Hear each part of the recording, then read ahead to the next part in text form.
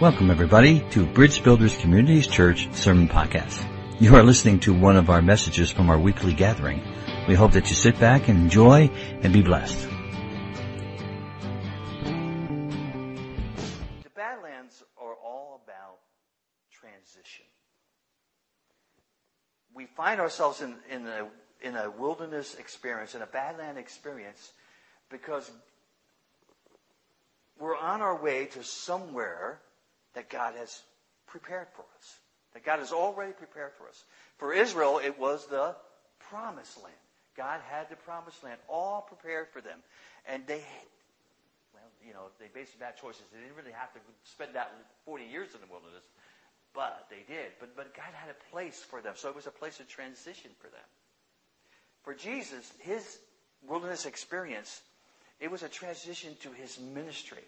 And ultimately, our salvation, our redemption. So there was a transition there.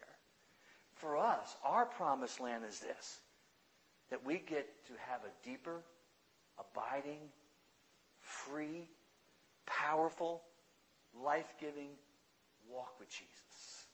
This is our promised land, that we get to experience God as sons and daughters. That's really our promised land. That we learn to live with God on this planet.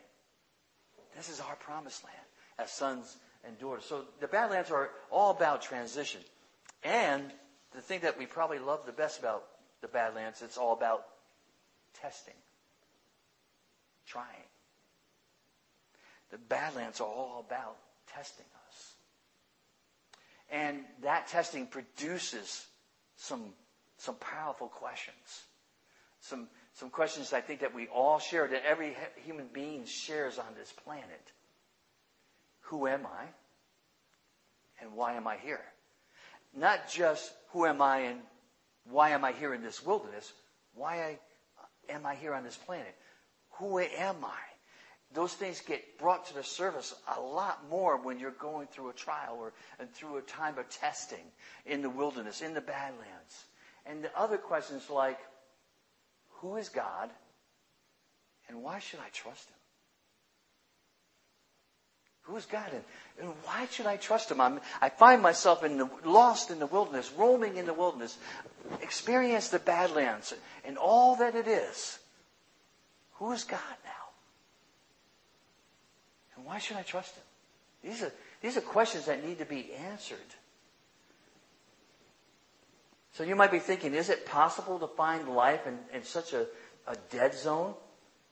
Is the promise that Jesus made of life more abundantly possible even in the Badlands?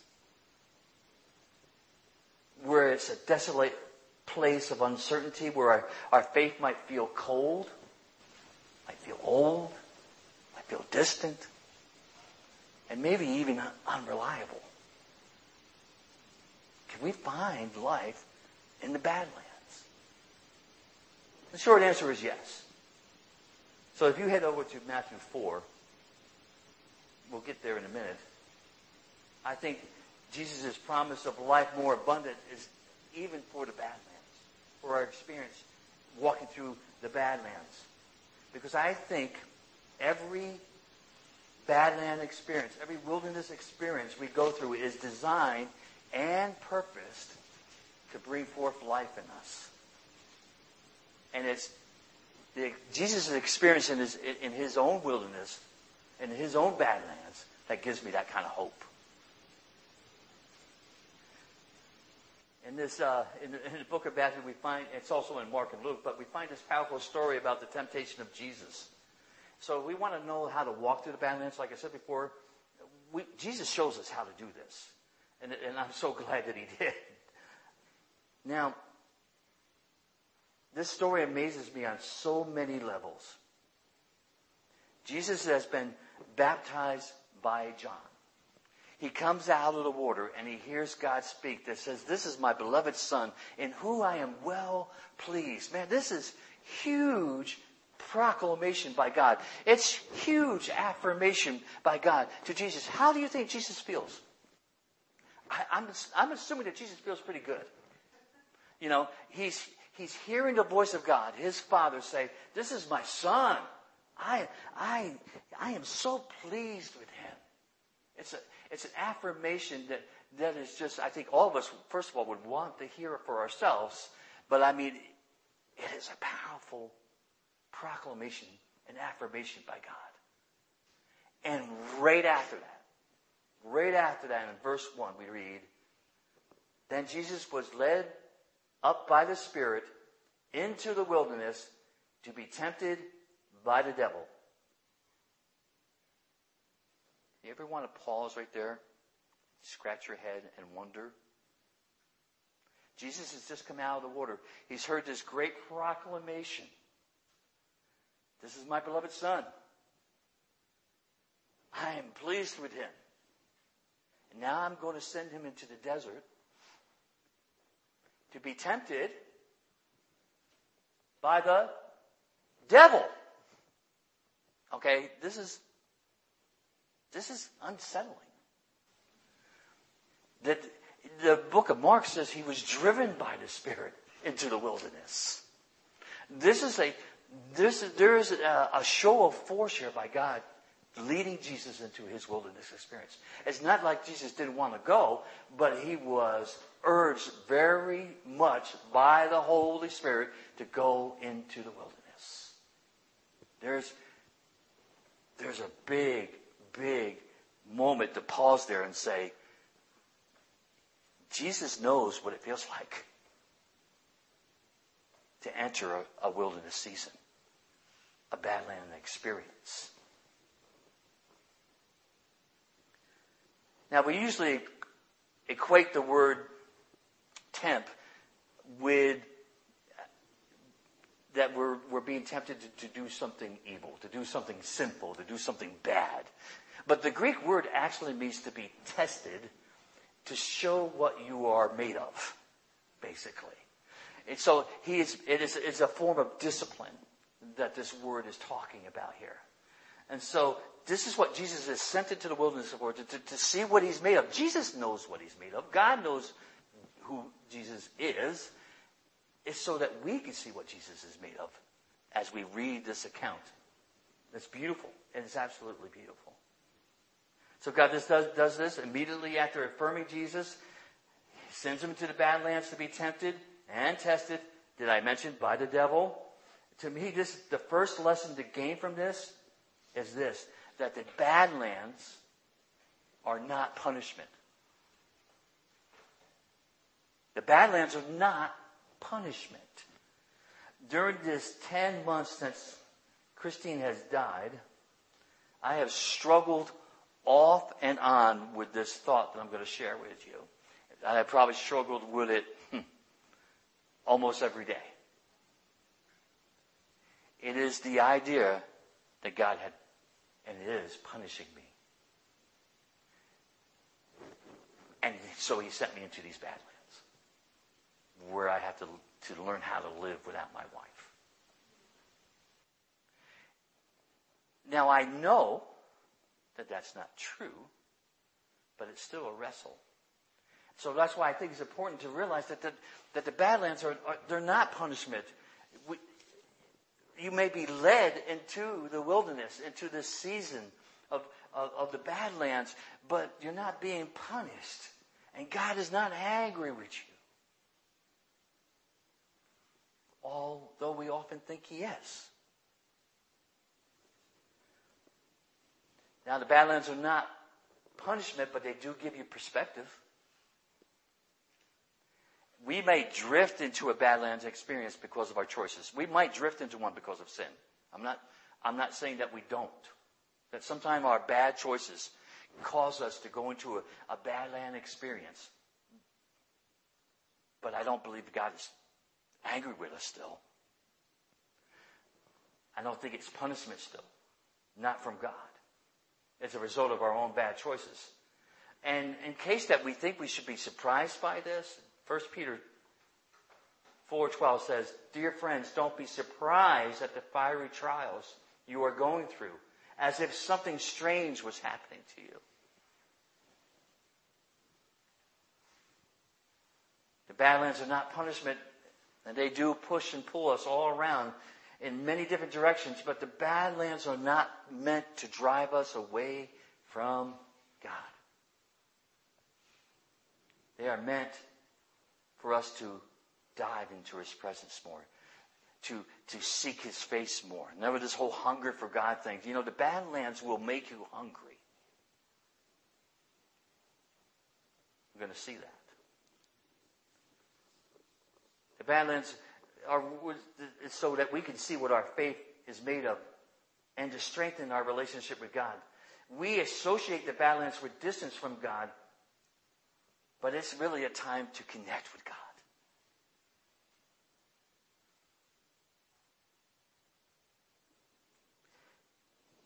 Let's move on to verses 2 and 3. This is temptation number 1. And after fasting 40 days and 40 nights, he was hungry. And the tempter came and told him, if you are the Son of God, command these stones to become loaves of bread. So not only does Jesus have to face the enemy in the Badlands, he has to do it after 40 days of fasting. And the Bible calmly says he was hungry. The Greek there actually means that he was craving and he was suffering from lack of food. He was weak. He was famished. He was starving. He was hungry. It was causing him physical pain. This Greek word means there was physical pain in his hunger because he had gone so long without food. And that's when the enemy came.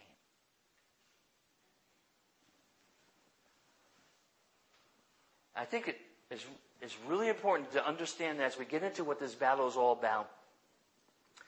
The enemy was attacking Jesus' identity and his purpose as a son.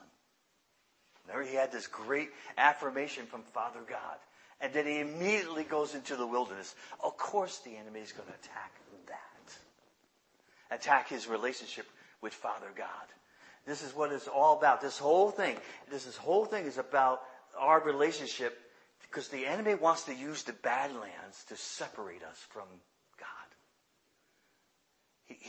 The enemy just wants to use those experiences, the wilderness experience, the Badlands experience, to separate us from Father God. And by the way, it'll happen outside the Badlands as well. The enemy will still try that. But we're hungry in there. We're vulnerable in there. Or are we? Or are we? So the enemy tempts Jesus and says, go ahead, you're supposed to be powerful. Make bread. Take these stones and make some bread. You're God's son, aren't you? Don't trust God. Do it yourself. This is the temptation of self-reliance, of not depending on God.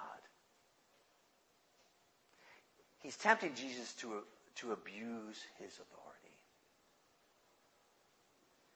The temptation is clear. What will you trade away to satisfy your appetite? What will you give away to satisfy your appetite? Or your need to prove yourself.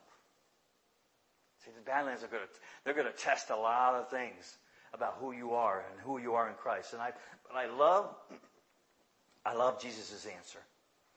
But he answered, it is written, man shall not live by bread alone, but by every word that comes from the mouth of God. Whew. Man, Jesus nails it.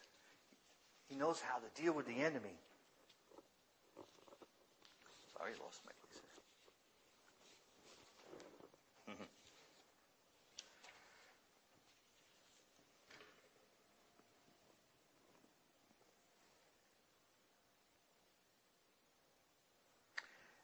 Jesus says, I will not misuse my power to satisfy my own gain. I was sent out here for a purpose, and I'll let my Father dictate that purpose. It's powerful. Jesus echoed this, in the book of John. Jesus said to him, my food is to do the will of him who sent me and to accomplish his work.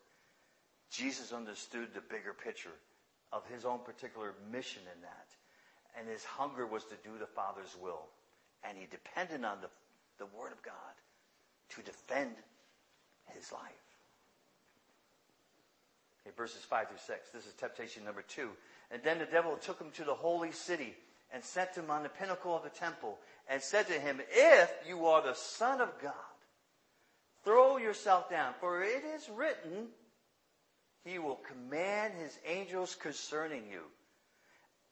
On their hands they will bear you up, lest you strike your foot against a stone. See how the enemy distorts Scripture? It's like going, with this kind of verbal battle, which is as if, Jesus, you're going to use Scripture? Well, I can use Scripture too. It's an important thing to realize that the enemy will use Scripture against you. Distort the Scripture against you. The enemy has a relationship with Jesus Christ. It's just not a very good one. He knows the Word. And he knows how to distort the Word. It's important for us to know the Word so we can recognize the distortion. How you identify counterfeit bills? Do you study counterfeit bills? You study the real thing so that you can spot the counterfeit. It's the same thing. We must know His Word. We must know His Word.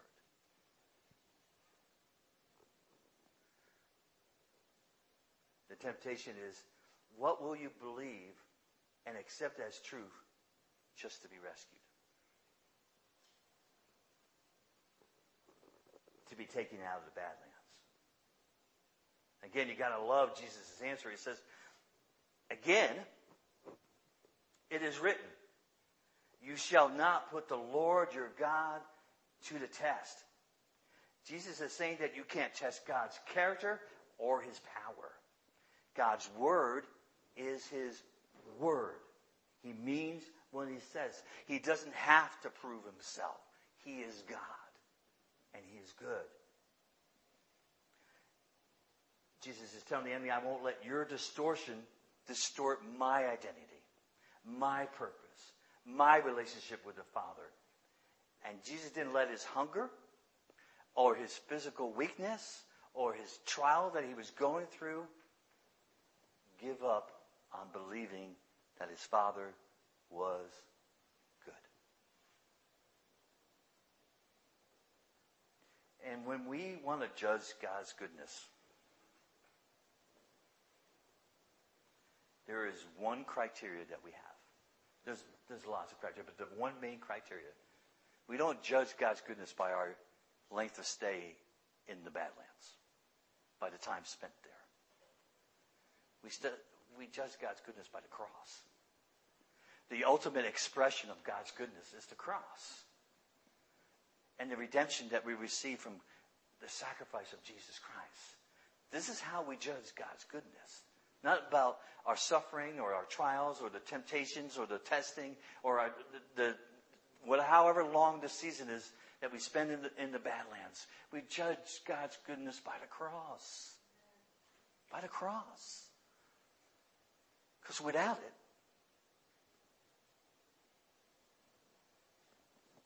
that's how we judge God's goodness. The third and the last Badland battle, verses 8 to 9. Again, the devil took him to a very high mountain and showed him all the kingdoms of the world and their glory. And he said to him, all these I will give to you if you fall down and worship me. The enemy tempts Jesus to worship him. That the Hebrew word there, the Greek translated from the Hebrew there means to bow before, to kiss the hand. And the whole bowing before him, and the Greek picture there, the word picture that's translated from the Hebrew, this is where it gets kind of a little complicated, is the picture of a dog coming before someone. So, yes, he tempted Jesus to worship him, but he's also saying, you know what, you got to kind of grovel. You got to come to me like a dog. This is insulting on so many levels here. And again, he's asking Jesus to accept a false father figure. He's trying to substitute his fathership with the deep and loving relationship that he has with Father God. And I love the fact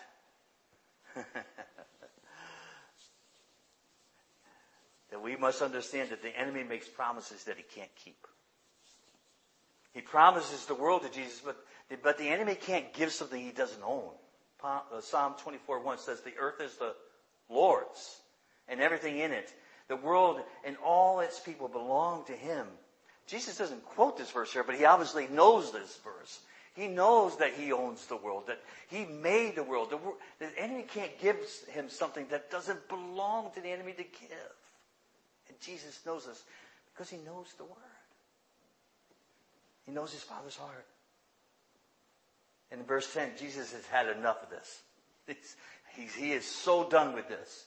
And he said to him, "Begone, Satan, for it is written, you shall worship the Lord your God, and him only shall you serve."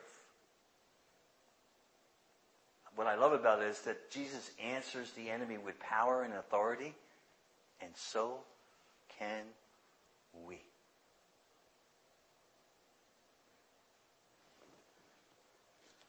And it's all here. All the authority, all the words of authority are right here. Well, a way for us to use, to memorize, the two-edged sword of the Word. This is what Jesus is saying. This is how you survive. This is how you have life more abundantly, even in the wilderness, even in the Badlands. You live on God's Word. You breathe God's Word. You walk in God's Word. You use it with authority, with power, with confidence, because of God's goodness. The temptation to quit and to lose heart and surrender is so real and made so seemingly easy to do in the Badlands. It tempts us to reject what we know about God. And the longer we stay in one, the harder it gets to recognize the goodness of God. But I think if we can keep this, the Word of God, on our hearts and our minds and our spirits, I think we can find that abundant life.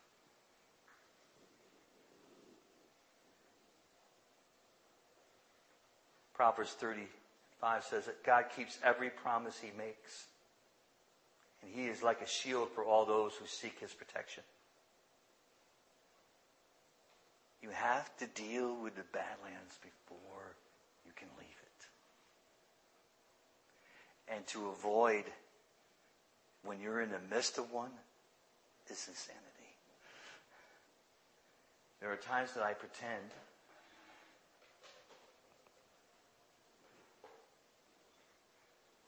that I'm doing okay. There are times that I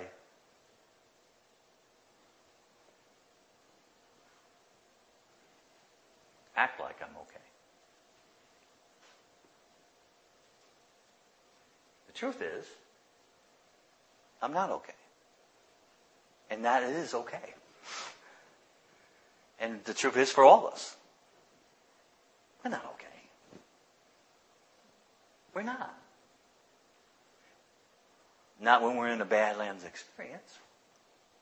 However, the truth is, when Jesus said that The enemy comes to rob, steal, and destroy, but I have come that you might have life more abundantly. He means it. Even in the Badlands, even in a wilderness situation. And it comes down to knowing how our older brother did it by confronting the enemy with truth. And guess what? Confronting ourselves with truth. Because you start to believe some wacky stuff in the Badlands. Most of it centers around God not being good. You have to deal with the Badlands before you can leave it. And so in trying to close up this prophetic word that God is giving us here, the call here is to deal with whatever Badlands situation that we're dealing with, walking in. And perhaps instead of looking for rescue, we should look for more of Him. Because that is our rescue. See, the heart of Father God is to bring us into His presence. The heart of Father God is to bring us into a closer, more intimate relationship with Him. The heart of Father God is always to rescue us.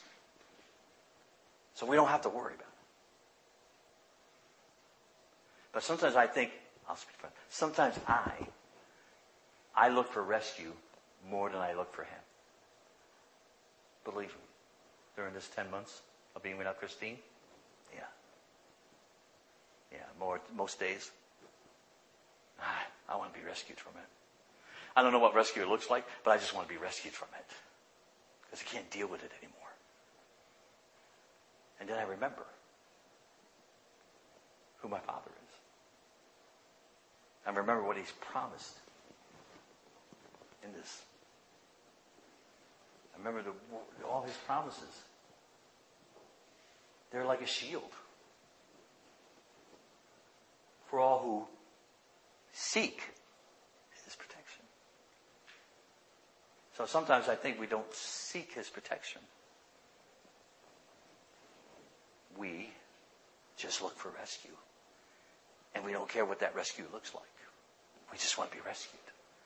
And I think that's what the enemy was tempting Jesus with. He was giving him all these methods of being rescued. And all it was going to do was cost him everything. But Jesus used the Word of God. He could have flexed all his God muscles at any point and sent the enemy flying. But He showed us how a human being can walk through the Badlands and not just survive, but come out of the Badlands intact and ready to roll with whatever God has him to do. That is amazing. God showed us how to do it through His Son as a human being. He could have flexed his God muscles at any point. He didn't. I find that immensely comforting to me. That as a human being, Jesus does know what it feels like to go through the Badlands.